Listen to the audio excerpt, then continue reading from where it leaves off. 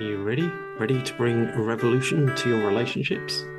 Ready for the experiences on your dating adventure to evolve? Ready for more passion, intimacy, connection, and love in your relationship? Ready to heal past relationship wounds? You're in the right place. I'm Alan, the Love Engineer, and this is the Relationship Revolutions podcast. In this series, you'll get guidance and tips from me, interviews from other relationship experts, insights from couples who already have a great relationship, and other mind-opening conversations. Hey, and welcome to Relationship Revolutions. This week, my guest is Brooke Bounds.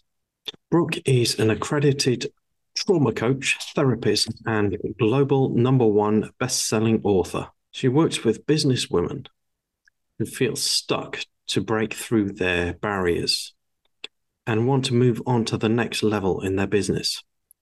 And she does this by helping them heal their inner child wounds so that they can find their own power and confidence to go forward. Brooke is passionate about this, and she once felt powerless and scared to show up in the world as herself. Then she started working on her mind and her body, and she discovered who she really was and the love of the feeling of inner contentment and confidence. She went from being scared to being a public speaker live on stage, even though she's an introvert. Yet she discovered how to rewire and regulate her own nervous system, heal her inner child wounds so that she could achieve her dreams.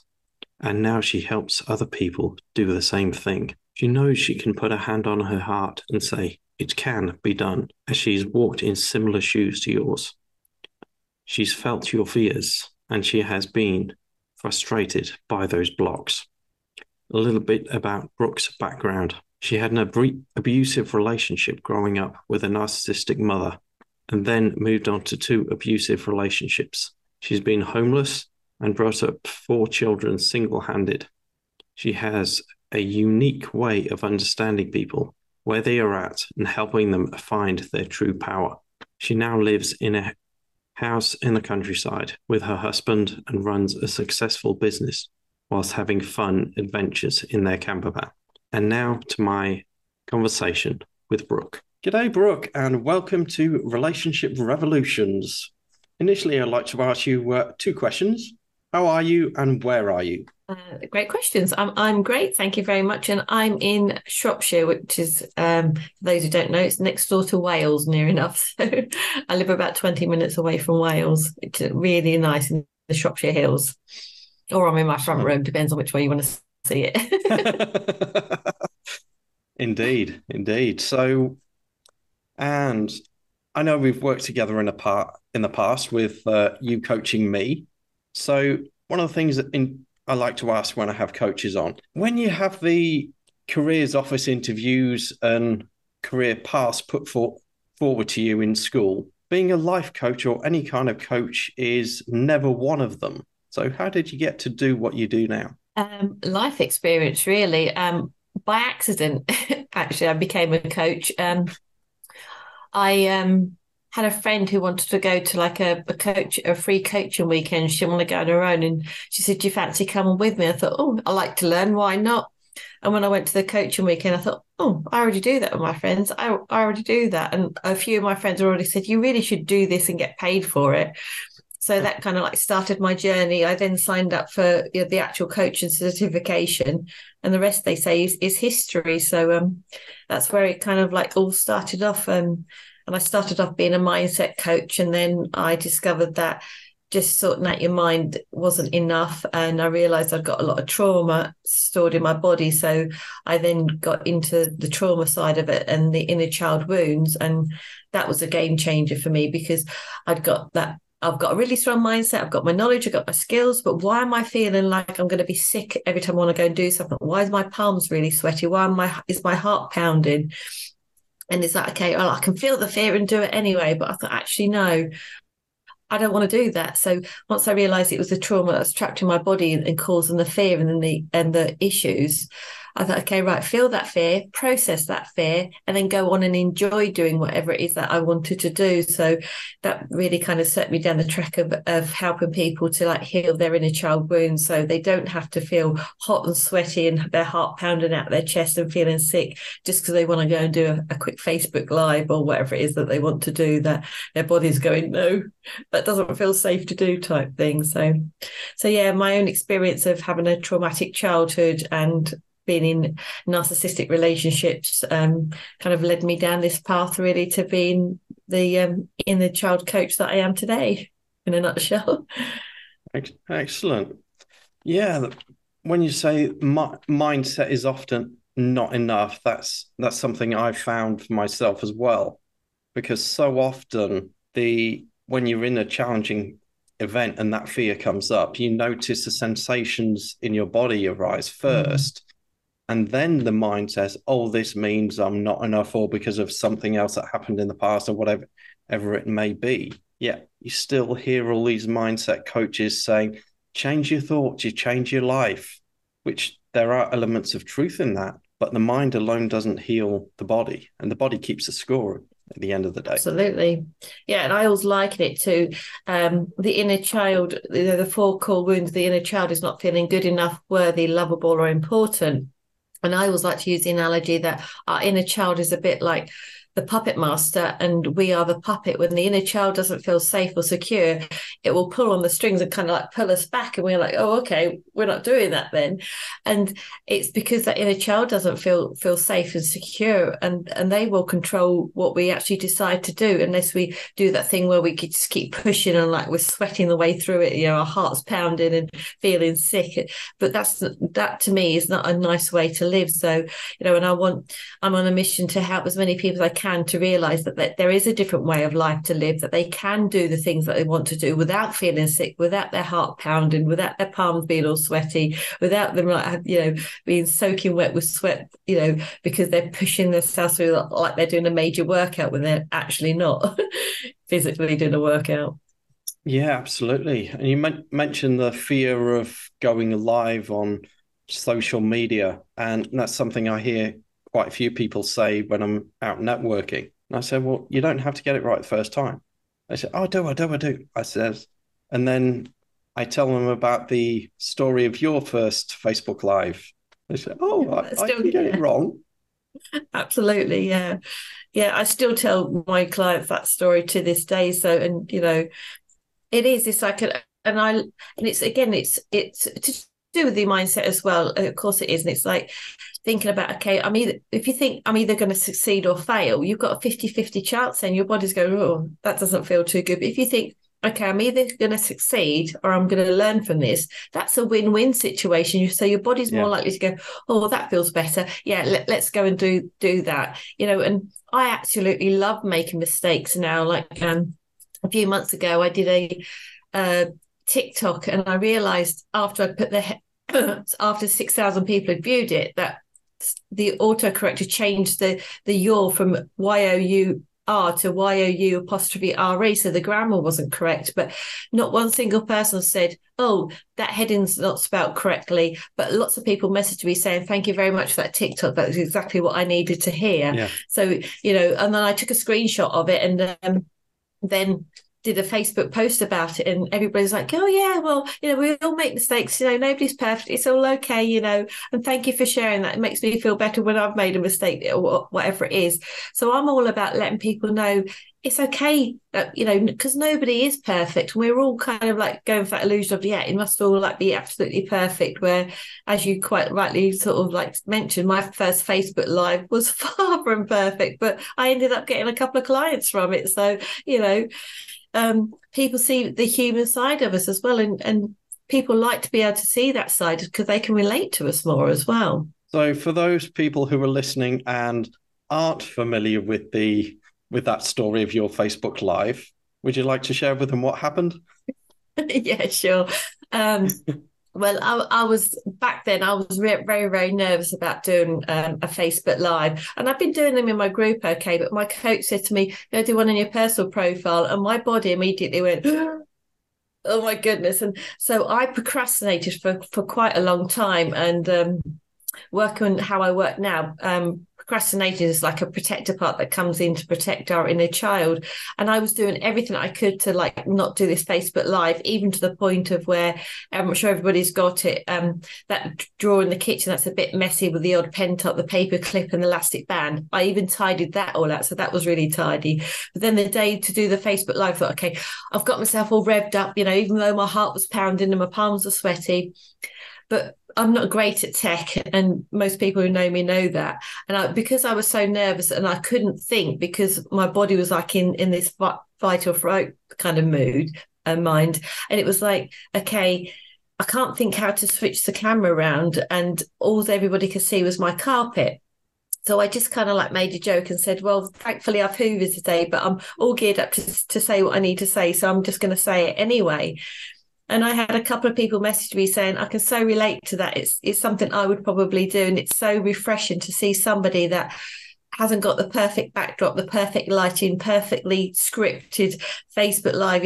You're so relatable, and I've been following you for a while. So can I have a chat with you about having some coaching sessions? And like I said, after that, I signed up 2 clients just because I messed up my Facebook Live. So I tell all my clients that who are a bit nervous doing a Facebook Live, and I say to them, do you know how to flip the camera around? They're like, yeah, of course I do. I'm like, well, then you're going to be much better at it than me on your first go. So, but now because I've done it so many times and I'm not worried about being perfect, I will just think of something to talk about and just go on Facebook. When I first started, it was like I had an A4 sheet that I was reading off the whole script sort of thing and trying to be all sorted and perfect. But at the end of the day, people just want to see you as you, and they can relate to that. So so yeah, make the mistakes because you'll end up getting clients from it, is my message anyway. And I obviously went on to build a successful business, so it hasn't affected me in a negative way. None of us are perfect, and I can certainly relate to the not wanting to go live thing. And in some ways, I'm not a fan of it today. And what I find is it's not so much the talking to the camera, because I'm doing that now. It's the looking at myself on that little screen thinking, who wants to look at that? Who wants to listen to that? And then you get the feedback and you think, okay, well, maybe I do have some useful things. It's that little inner voice that keeps saying, you're not enough.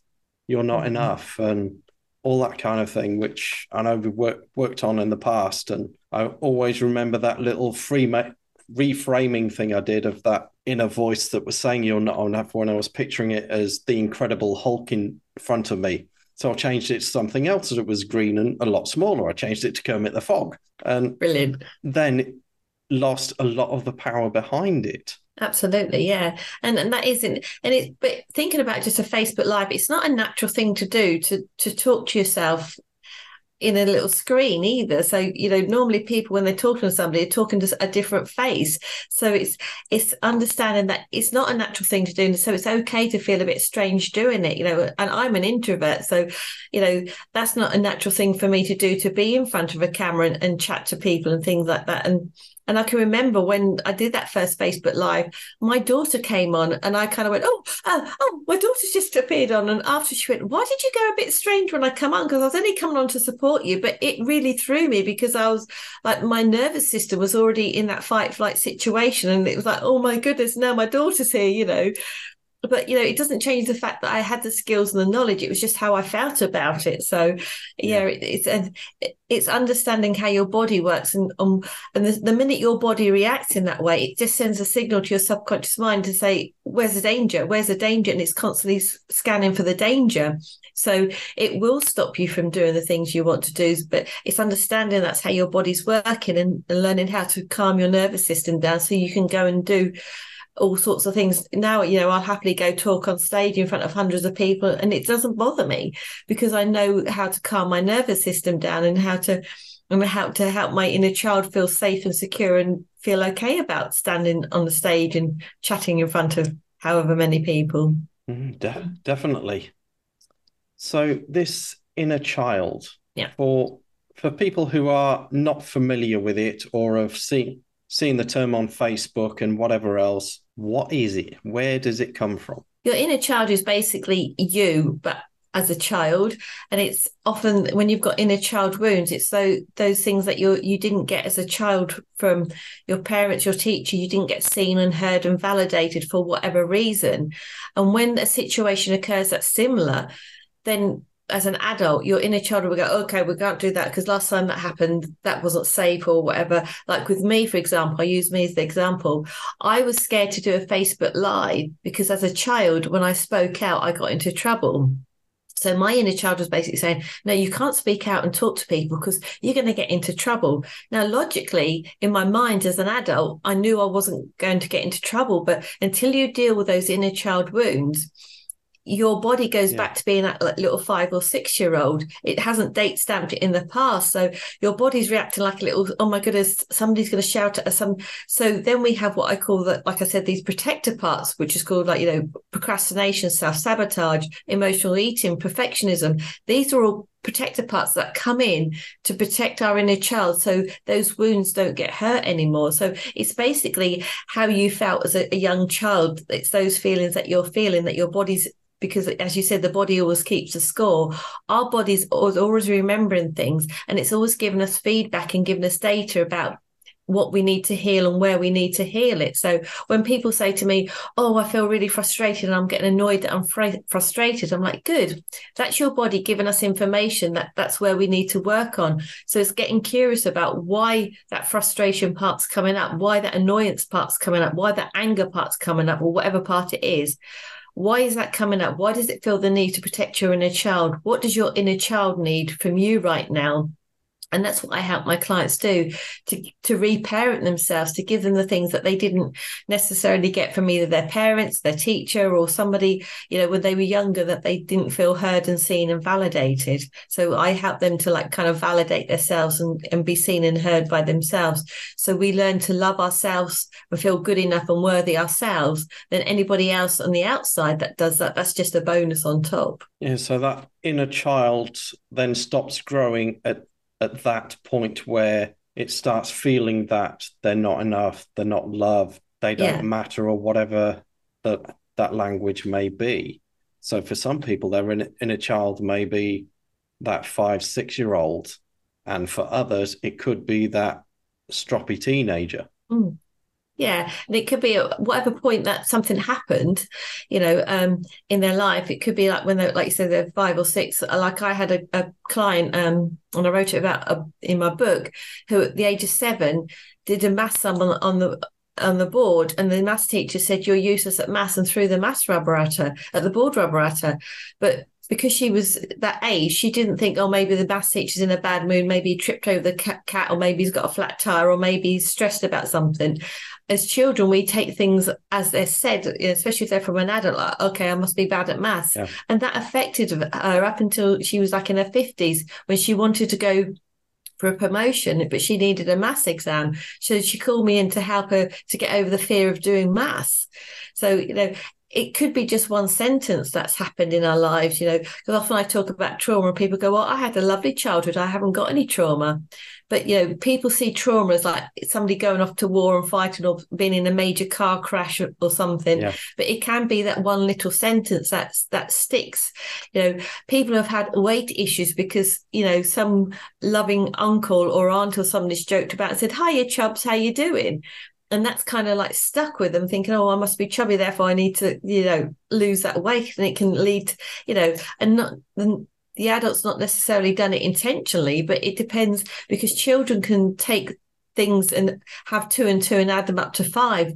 It's how we perceive them as children, not necessarily what's been said as the adult as well. So it's understanding that it's how we feel about things. It's not a case of blaming the adult for like, oh my goodness, my uncle wrecked my life because he called me Chubs or whatever. It's actually how we feel about it, and what can we do about it to look at that situation differently so we feel better about ourselves. Yeah. I had a kinesiology session with our mutual friend Lynn a while back, and I was looking at some of the inner child stuff, the I don't matter thing. And what I found really interesting with that is some of it was absolutely nothing to do with me. Some of it actually went back generations to a girl that was pregnant at 14 and had the baby taken off her. back in the Yeah, 1800s.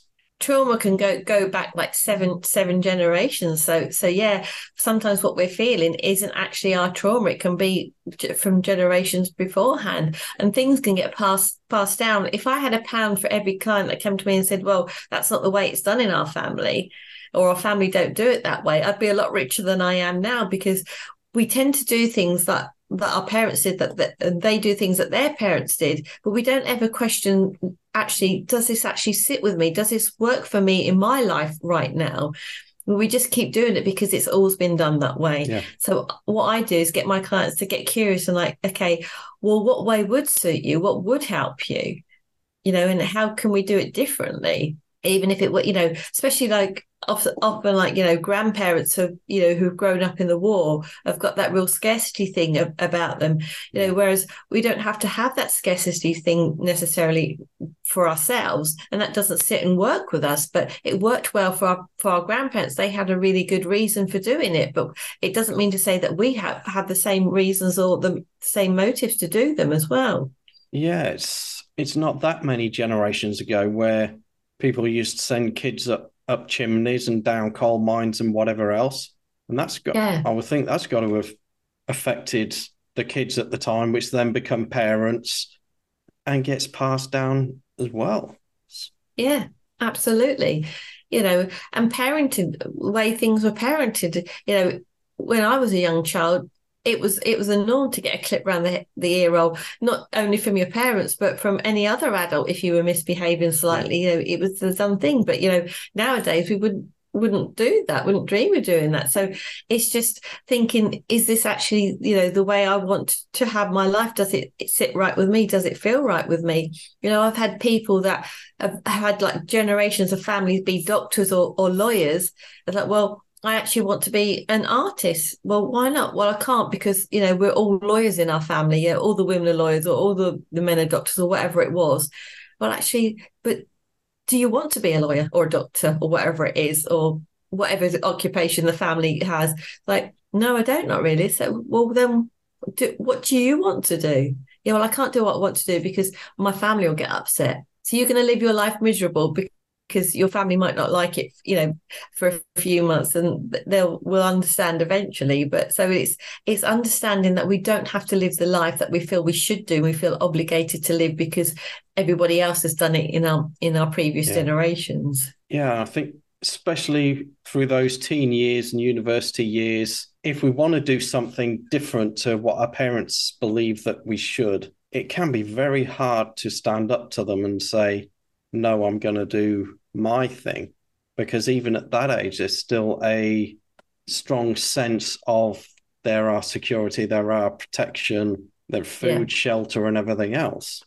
Yeah, it is. It is. But I tend to talk a lot to women that are in their sort of like late 30s onwards, where actually they've done that sort of thing. I think actually, well, I want to do something different now. They may have had their children like kind of grown up and left home, and they've got that empty nest sort of feeling, and they've got that time to think about themselves. It's like, actually, what do I want to do? Do I want to carry on this career, or actually, no, I've always dreamt of being X, Y, and Z. Well, there's nothing stopping you from being X, Y, Z. Even if you are in your 30s, 40s, or 50s, you can change your career anytime you want to change it. And it's having that, letting people realize that they can change it. They don't have to stay with what they started off with when they were like 15, 16 and what they studied for at uni if they don't want to. Yeah, I think there's still some of that talk around you get a job, you get a career, and you're sorted for life. But these days, people change their jobs all the time. Yeah. Absolutely. It's like my dad was a farmer. His dad was a farmer. Farmer was like through our generations, and it wasn't expected of me to be a farmer because I was a girl. It sounds really sexist, but that's the way it was back then. But my brother just wanted to join the army. He didn't want to be a farmer, and the uproar that caused us like, what? What do you mean you're not going to be a farmer? It's like, we're all farmers in this family. It's like, I don't want to be a farmer. I want to go in the army, So even like sort of like recently doing that sort of thing, but my parents got over it, and he went in the army, and he got his lorry driving HGV, and has been a lorry driver all his life once he came out of the army, and is happy doing that because he wasn't interested in farming. At the two of us, I was more of the farmer than he was, but nobody expected me to be the farmer because I was a girl. So, back in the early 70s, it was like that was the sort of thing. So. But it's thinking about what you want to do, and thankfully my brother did sort of stand up and say, well, actually, no, I'm going to do this. I'm going to go join the army, and did what he wanted to do, which was, which I'm really pleased that he did that.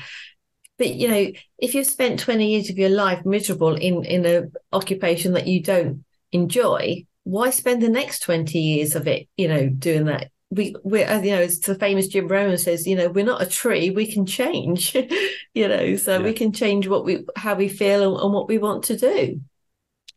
Yeah, someone said something to me years ago where they said, if you want to know what your life is going to be like in 5 years' time, have a look at someone who's been doing what you're doing for 5 years longer. Yeah. And sometimes that's a scary prospect. Yeah, absolutely. Yeah.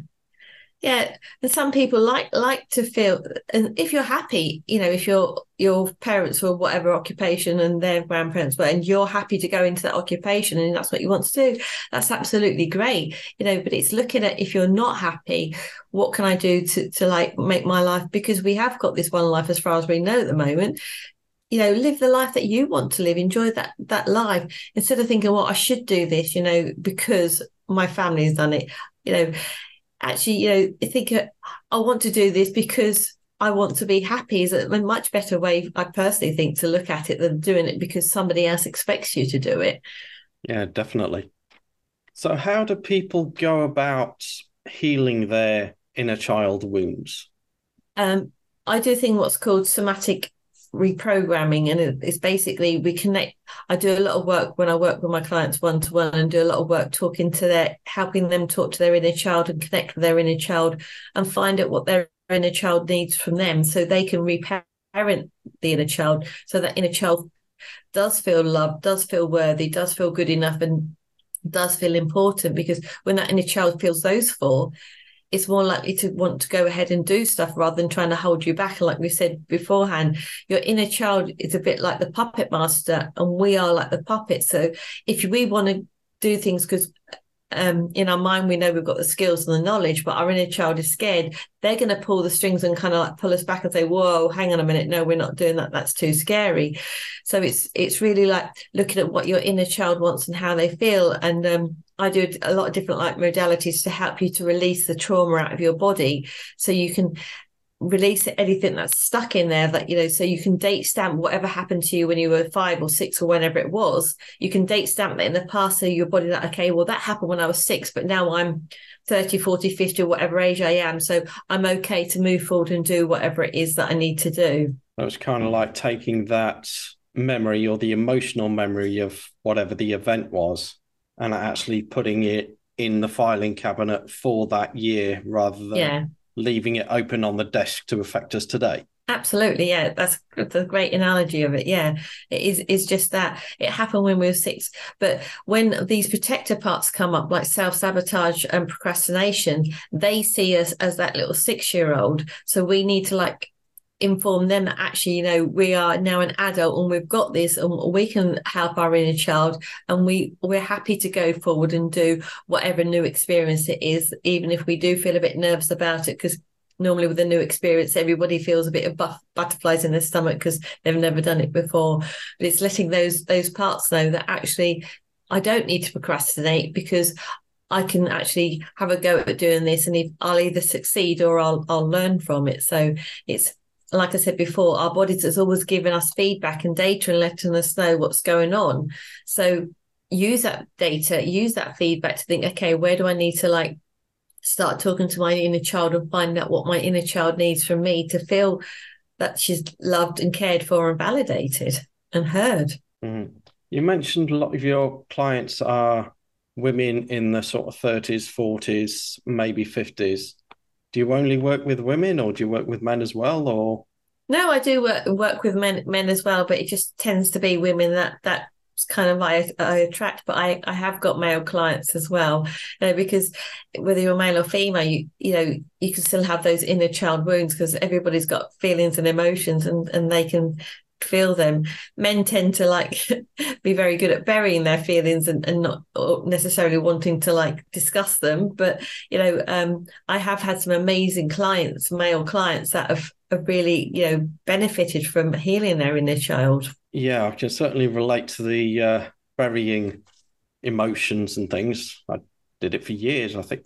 And I think a lot of that goes back to the things I used to hear in childhood, like boys don't cry, man up, and all those kind of things. And whatever you're facing, face it like a man, and all those stories.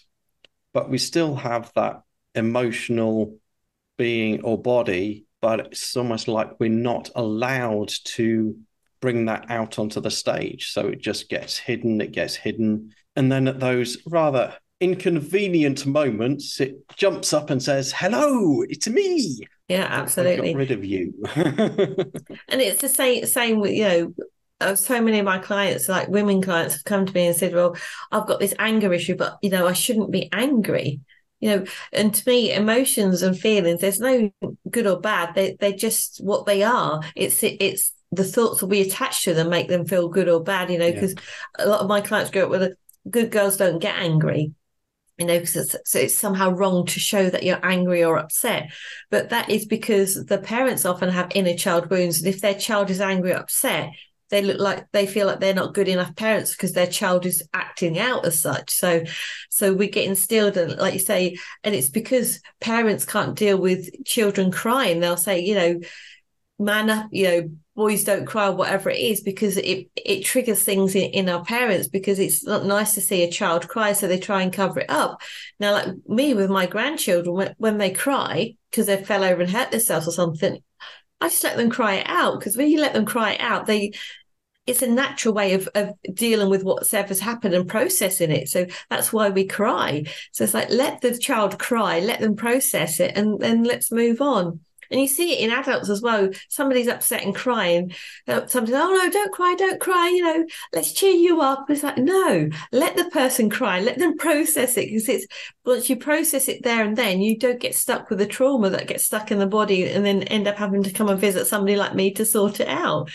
So it's, and it's often how the other person feels around them, why they'll try and stop them from crying, because it will trigger off something in them, and they don't, because often if people see somebody else crying, it will trigger them off to want to cry, and they don't want to cry in front of other people as well. So It's all connected to everybody else having their inner child wounds as well, and what they're projecting out as well, which I could go on about for hours, but I won't. So I'm guessing for those of us that are parents and we don't want to give our children any of these inner child wounds, which I'm guessing is probably almost impossible, how can we prevent that from happening? I'm guessing the answer is healing our own wounds. Yeah, and just to caveat everything, one thing with parenting guarantee, you're going to mess it up, because no child comes with a manual, unfortunately. But the thing with children is like, it's also, dealing with your own inner child wounds, so you can set the good example. So, a lot of parents won't cry in front of their children because they want to put that brave face on. But actually, what you're teaching a child to do when you do that is they won't be able to express their emotions because they don't see you expressing yours. But also with children as well, as long as they feel seen and loved and heard, they're really, really resilient. And there'll be times where we'll do things, I'm sure every single parent is listening has blown their top to their child and thought, oh, I shouldn't have done that. It's just because I'm tired or I'm hungry or I'm hangry or whatever. But, apologize to them, say, like, I'm sorry, I'm wrong. I shouldn't have said or done what I've just done. that was really wrong of me. So the child gets validated, they get seen and heard, their emotions are noticed there and then. And you can say, I can understand why you're upset because of what I've just done. And, it's okay to be upset about things. It's letting children be, again, letting them cry if they're hurt, if they're upset. rather than trying to stop them crying and trying to cheer them up. I know it's a natural thing because we don't want to see our children hurt, but actually letting them cry out and processing it is the best thing that we can do. But yeah, definitely when we heal our own inner child wounds, we're not then triggered. Like I said with me, if my grandchildren cry now, I'm not, oh, come here, let grandma give you a cuddle, let's sort it out. Don't cry, don't cry. I just let them cry, and I give them a hug and say, okay, how are you doing now? Get them a plaster or whatever they need if their knees bleed or whatever it is, but let them cry. It's okay to let children cry. And it's also okay for children to see us cry, to see us upset, to see us angry, knowing that they're okay to feel any emotions, because as human beings, we're supposed to express our emotions, but we don't. We tend to suppress them.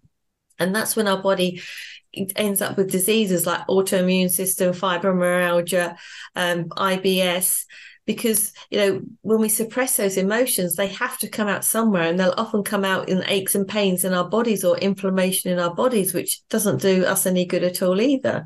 So so if you're angry, express that anger, obviously not by punching somebody else in the nose or something. In a healthy way. Yeah, a healthy way. Grab a pillow or go out in the woods and scream that you're angry or whatever. Just let it out. And it's okay to be angry. It's okay to be sad. And if you're feeling sad, sit with that sadness and just let it be. And so you can let it be and let it come out of you as well. Because if you think, oh, well, I feel sad, but I'm going to have to push it down, just smile and say, hi, I'm fine. Because that's not doing your body any good either. Yeah. Yes. It's certainly a bizarre, interesting experience crying in front of your children for the first time. Or it certainly has been for me. And it's only really been this year, because a lot of stuff I wasn't connected to in the past. And we watched the Green Mile with the kids a few weeks ago. Oh my goodness! And and I was gone. I didn't expect that to happen, but at the same time, I didn't fight it. And Good. When my father went to hospital earlier this year, and the doctors are saying, oh, this is probably going to be his last visit. And while you're sort of trying to process and understand what he's actually saying, as in he's nearly about to die, which we knew anyway. Mm. But the way he said it, it kind of hit me, and ends up crying on my girlfriend's shoulders. And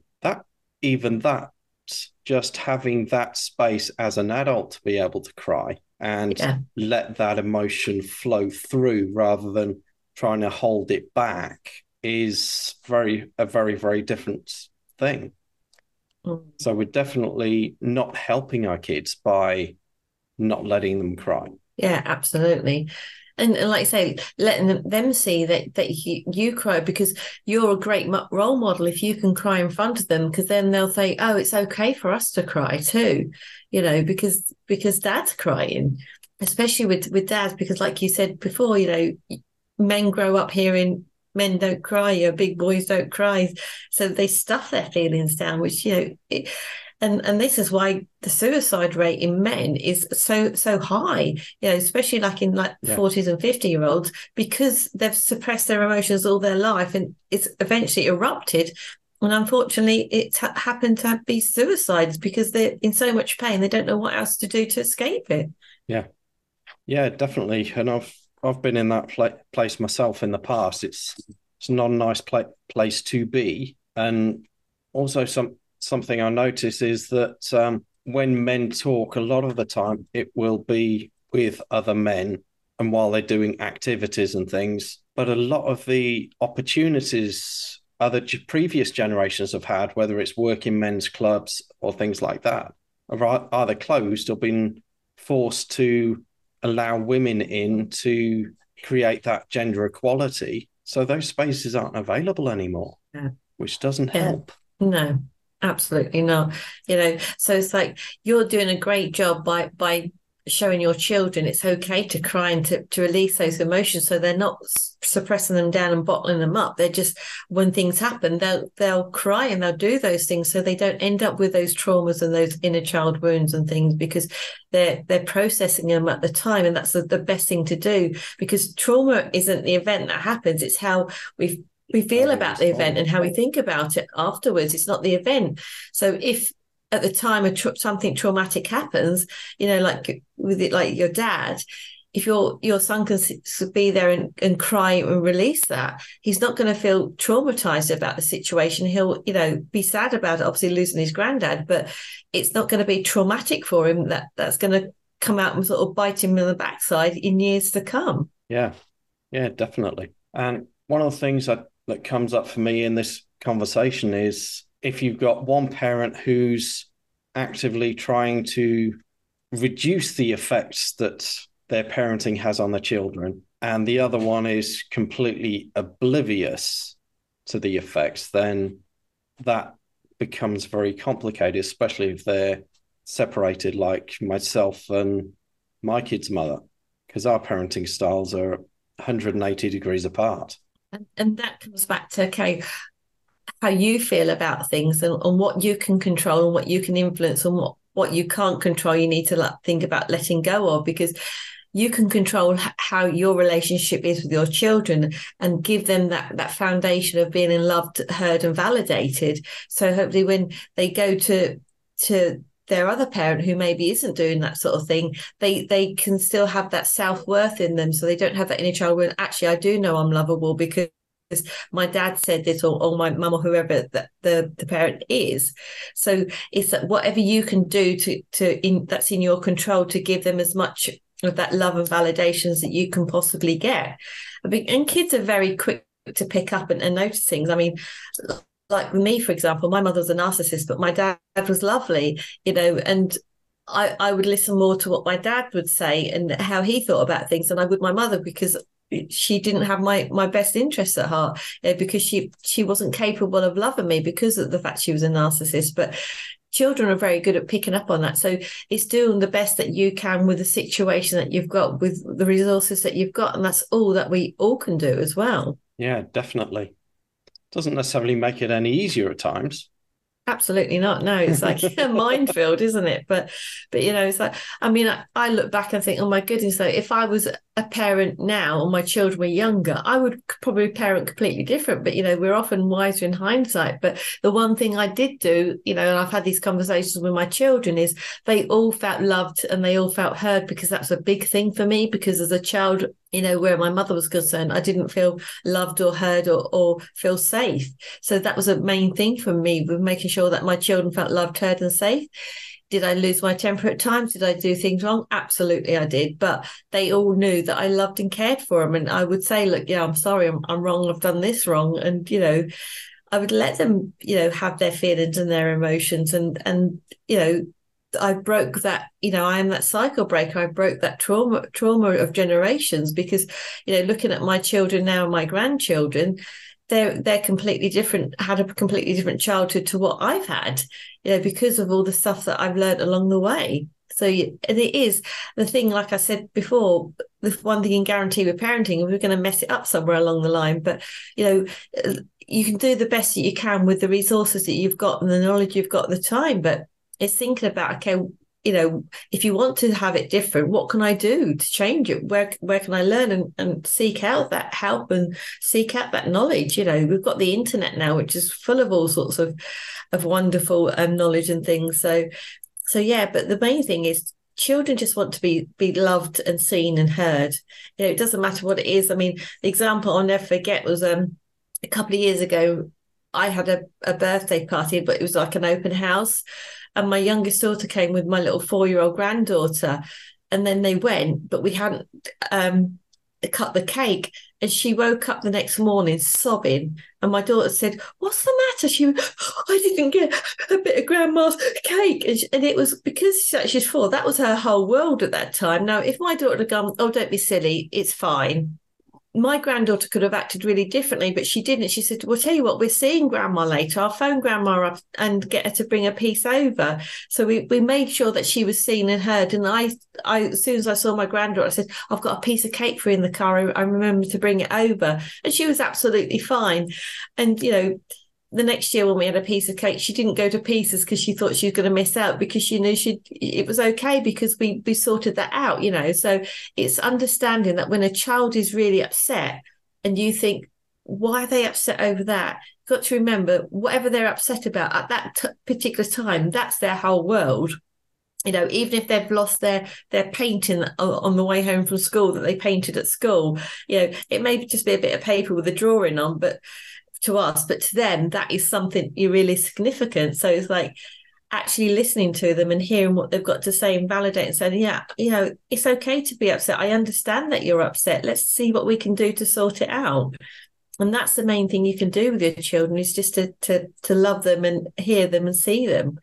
And yeah, they'll do whatever they do, and things will happen, and you'll think, oh my goodness, did I create that in that child? But sometimes it's just their personality and the way they are. So yeah. It's also being kind to yourself and giving yourself a break, because nobody's perfect. Back to that being perfect that we started talking about at the beginning, and we're all going to get things wrong along the way. But yeah, we're all a combination of our parents and grandparents, traumas and influences and good stuff and everything that makes up part of us. So it does make me wonder how much effect us parents actually have sometimes. Yeah, exactly. And it's like, how much effect, how often do kids see their grandparents or their aunts and uncles who have got completely different ideas about things and say different things, so it's interesting. Like when I hear some people talking to my grandchildren, I'm thinking, I wouldn't say that to them, but it's their opinion, and it's up to the child to kind of sort that out. And sometimes we can't have that control over them, but we can always love them and make them be seen and heard. And I will always come back to those three things. If they feel loved, seen and heard, then they can start to make their own decisions and make their own mind up as they get older, and decide what they feel is good for them, if they've got that solid foundation of feeling seen, loved and heard.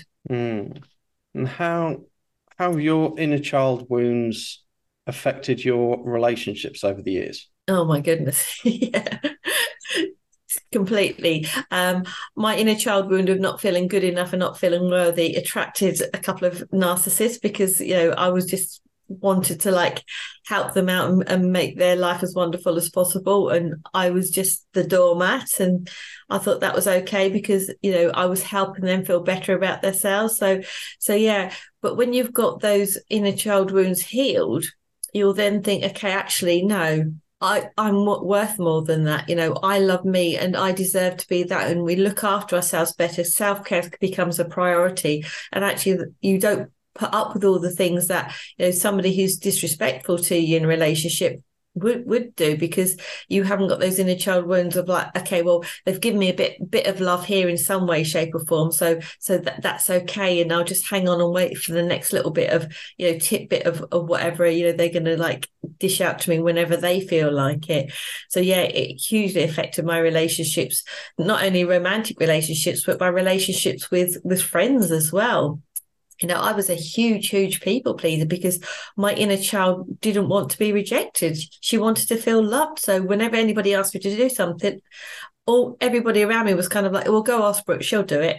And I would do everything I could for everybody, because I grew up thinking, I hate being so unhappy. When I grow up, I want everybody to be happy, and I'll do that even if it kills me. And it nearly did. I was completely exhausted. So it's that people pleasing part of not wanting to be rejected, wanting to feel loved and feel worthy.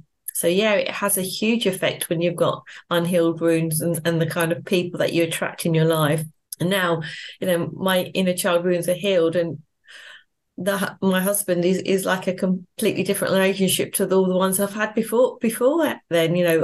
He respects me and he loves me, but I'm not needing of his love. And I've always said, people are in my life now because I want them in my life, not because I need them. And that's a huge difference. But when you've got those inner child wounds, you need other people to validate you, to soothe those inner child wounds. Excellent.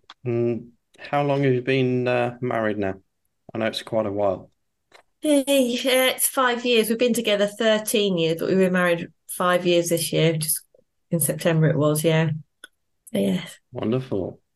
And how did you meet him? I met him at a mutual friend's birthday party.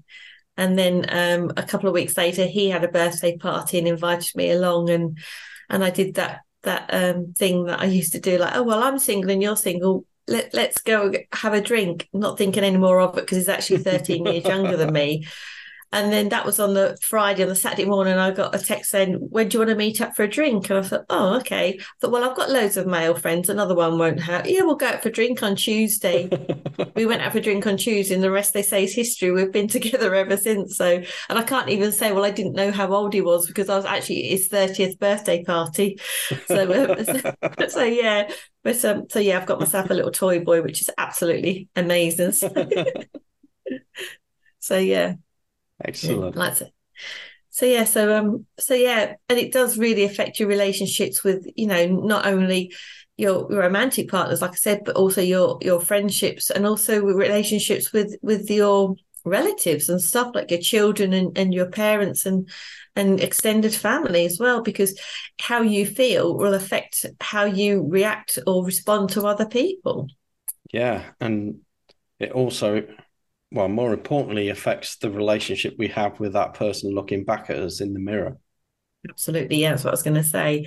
It's like, how do we feel about ourselves? It's really, and it's back to like working with the inner child, connect with your inner child and how you feel about you.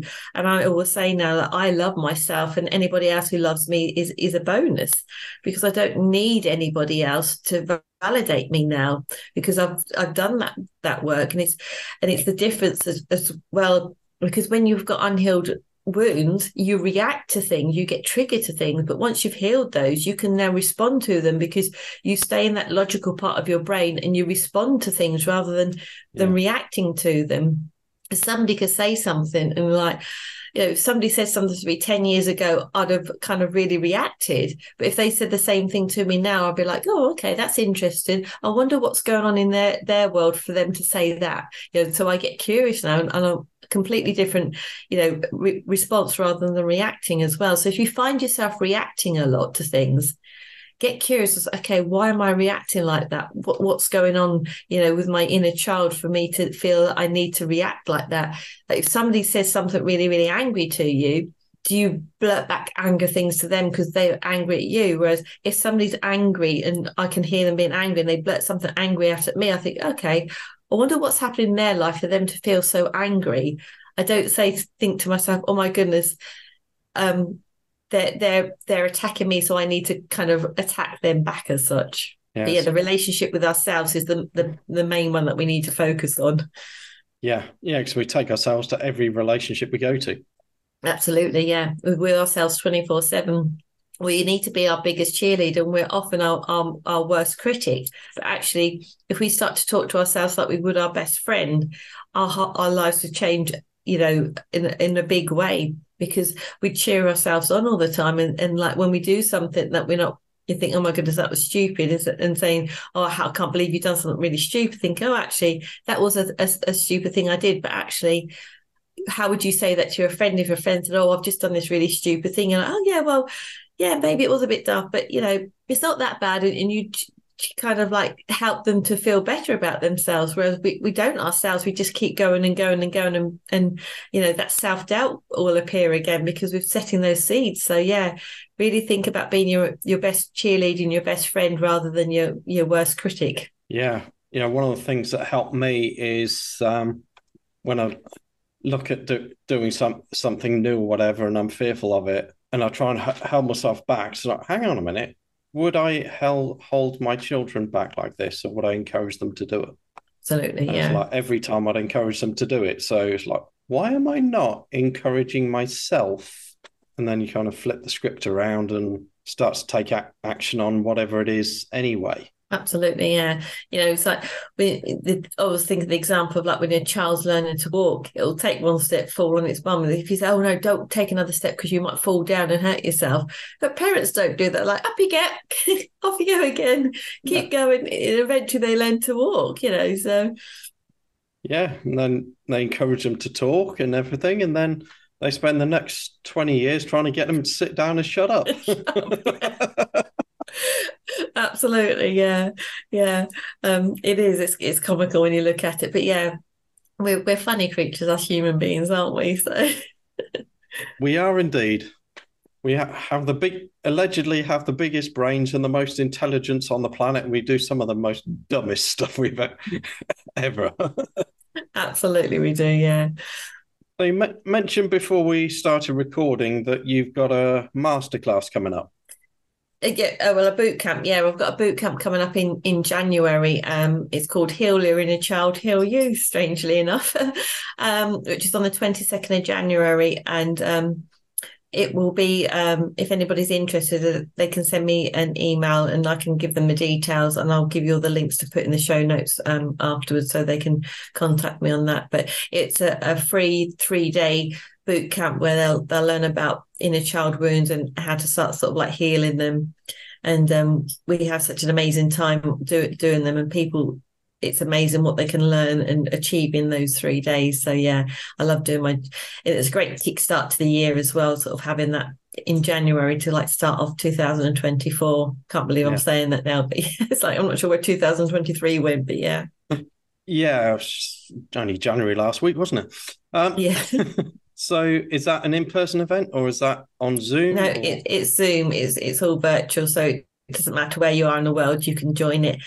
And it's all recorded. There's a private Facebook group, so if you happen to not be on the same time zone as me, you can watch the replays back and still interact with it and learn from it. So yeah, people from all over the world tend to join in. I've had people from America, Australia, New Zealand, Zimbabwe, Spain, Greece, Germany, all over the world. So yeah, wherever you live in the world, you can still join in. And what's that costing? It's free, absolutely free. Excellent. Just some of your time, a bit of time to watch the Facebook Live, and then do the little tasks that's set, which aren't huge tasks, but there are game-changing tasks. So yeah, it's a great thing to do. So that's on the 22nd of January. But like I said, I'll put the information about that in the show notes for you, so people can get ready to join up for that. Excellent. So aside from emailing you regarding this masterclass, if anyone wants to reach out and say hello or share some of, excuse me, I'm breaking these teeth in for a horse. Share some of their insights that they've picked up from this conversation with you, where can they find you? They can email me at brooke@brookebounds.com. I also offer a complimentary 30-minute call. I'll put that link they can just click on the calendar link and book a call with me, so they can happily, come and have a 30-minute chat with me, and it doesn't cost them anything, especially if it's something that they think, oh my goodness, that sounds like me, and where do I go from here? Feel free to. And I've also got a free group that's for women, all about Heal Your Inner Child, Heal You. So they're welcome as well to come and join that as well if they want to. Or friend request me on Facebook, which I'll also put the links to in the show notes. Excellent. And if you should reach out to Brooke, please mention this podcast in doing so. Absolutely, yeah. And I've also got a book. I just quickly, I'll don't know, you'll put it on YouTube. It's called You Can Have It, How to Break Through the Self-Sabotage Cycle, which is available on Amazon. It's a very good book with like 12 chapters, and it's got exercises at the end of each chapter, so you can work your way through them to sort of break through that self-sabotage cycle. And again, I'll put the link, give you the link so you can pop it in the show notes. And I have a sneaking suspicion you wrote your book a lot faster than I wrote mine. I wrote and published it in 90 days, yes. Yeah, mine was about 4 months, so you beat me by about 30. So yeah, but that's good going, writing it in 4 months. So yeah. Yeah, and I basically did that not to like say, oh, I've done this in 90 days. It was like to get people to think, because I love to inspire people, get people to think, what could they achieve in 90 days? And so many people that started off said, oh, you're brave doing that. I could never do that. Then a few weeks in, because I was documenting it every day on Facebook, they're saying, oh my goodness, I've just started writing the first chapter of my book, or I've just decided I'm going to start a business. I'm going to, go for that promotion. And one person even said, I'm going to ask my friend, a friend of mine that I really fancy, out for a cup of coffee, because I thought that's the least I can do. If you can write a book and publish it in 90 days, I can ask somebody out for a cup of coffee. So as far as I was concerned, before the book was even published, it was a success, because people were thinking about, oh, what can I do? And actually taking the action and doing those things. So it was amazing. I loved it. Excellent. So final question for today, and it's one I don't prime anybody for, but I always end the podcast with the same question. And that is, as this pod is called Relationship Revolutions, in your opinion, what is one thing that will bring a revolution to the world of dating and relationships? Just be yourself. Don't try and be something that you expect the other person to be. Just be you, and then you'll find the person that's actually going to be the person that should be in your life. Because if you pretend to be what you think they want you to see, eventually you comes out, and that's the relationship can go a bit peaked on then. So just be you and enjoy it. Enjoy the relationship. I can remember when I got with my husband, a few of my friends were like, oh my goodness, what about if he wants to get married? And what about if he wants to have children? I'm like, well, I've done that. I've already got 4 children. I think I've done my bit for society. So if he wants to get married and have children, he'll have to go find somebody else. I'm just going to enjoy, where we are right now and see what happens. Never say never, because I end up getting married to him, but I haven't had any more children, though, thankfully. But yeah, so it's thinking about, not always thinking about, okay, what is. Actually be present and enjoy being with that person there and then, because you're going to get so much out of that relationship if you're just you and you're present. Yeah. The only time really is right here and right now. Absolutely. Yeah. Yeah. Because tomorrow's never promised. So just enjoy what you've got today, right now. So you're right. And yesterday's history. Absolutely. Brooke, it's been an honour and a pleasure having you on and chatting with you today. Yeah, and thank you very much we'll be catching up very, very soon. Thank you. Thanks for having Thank me. you for listening. And if you haven't already, please leave me a review on your preferred podcast platform.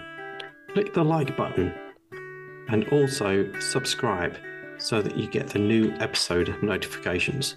I'm curious, what did you take away from this episode? Please share your takeaways with me. Send me an email to relationship-revolutions@theloveengineer.rocks.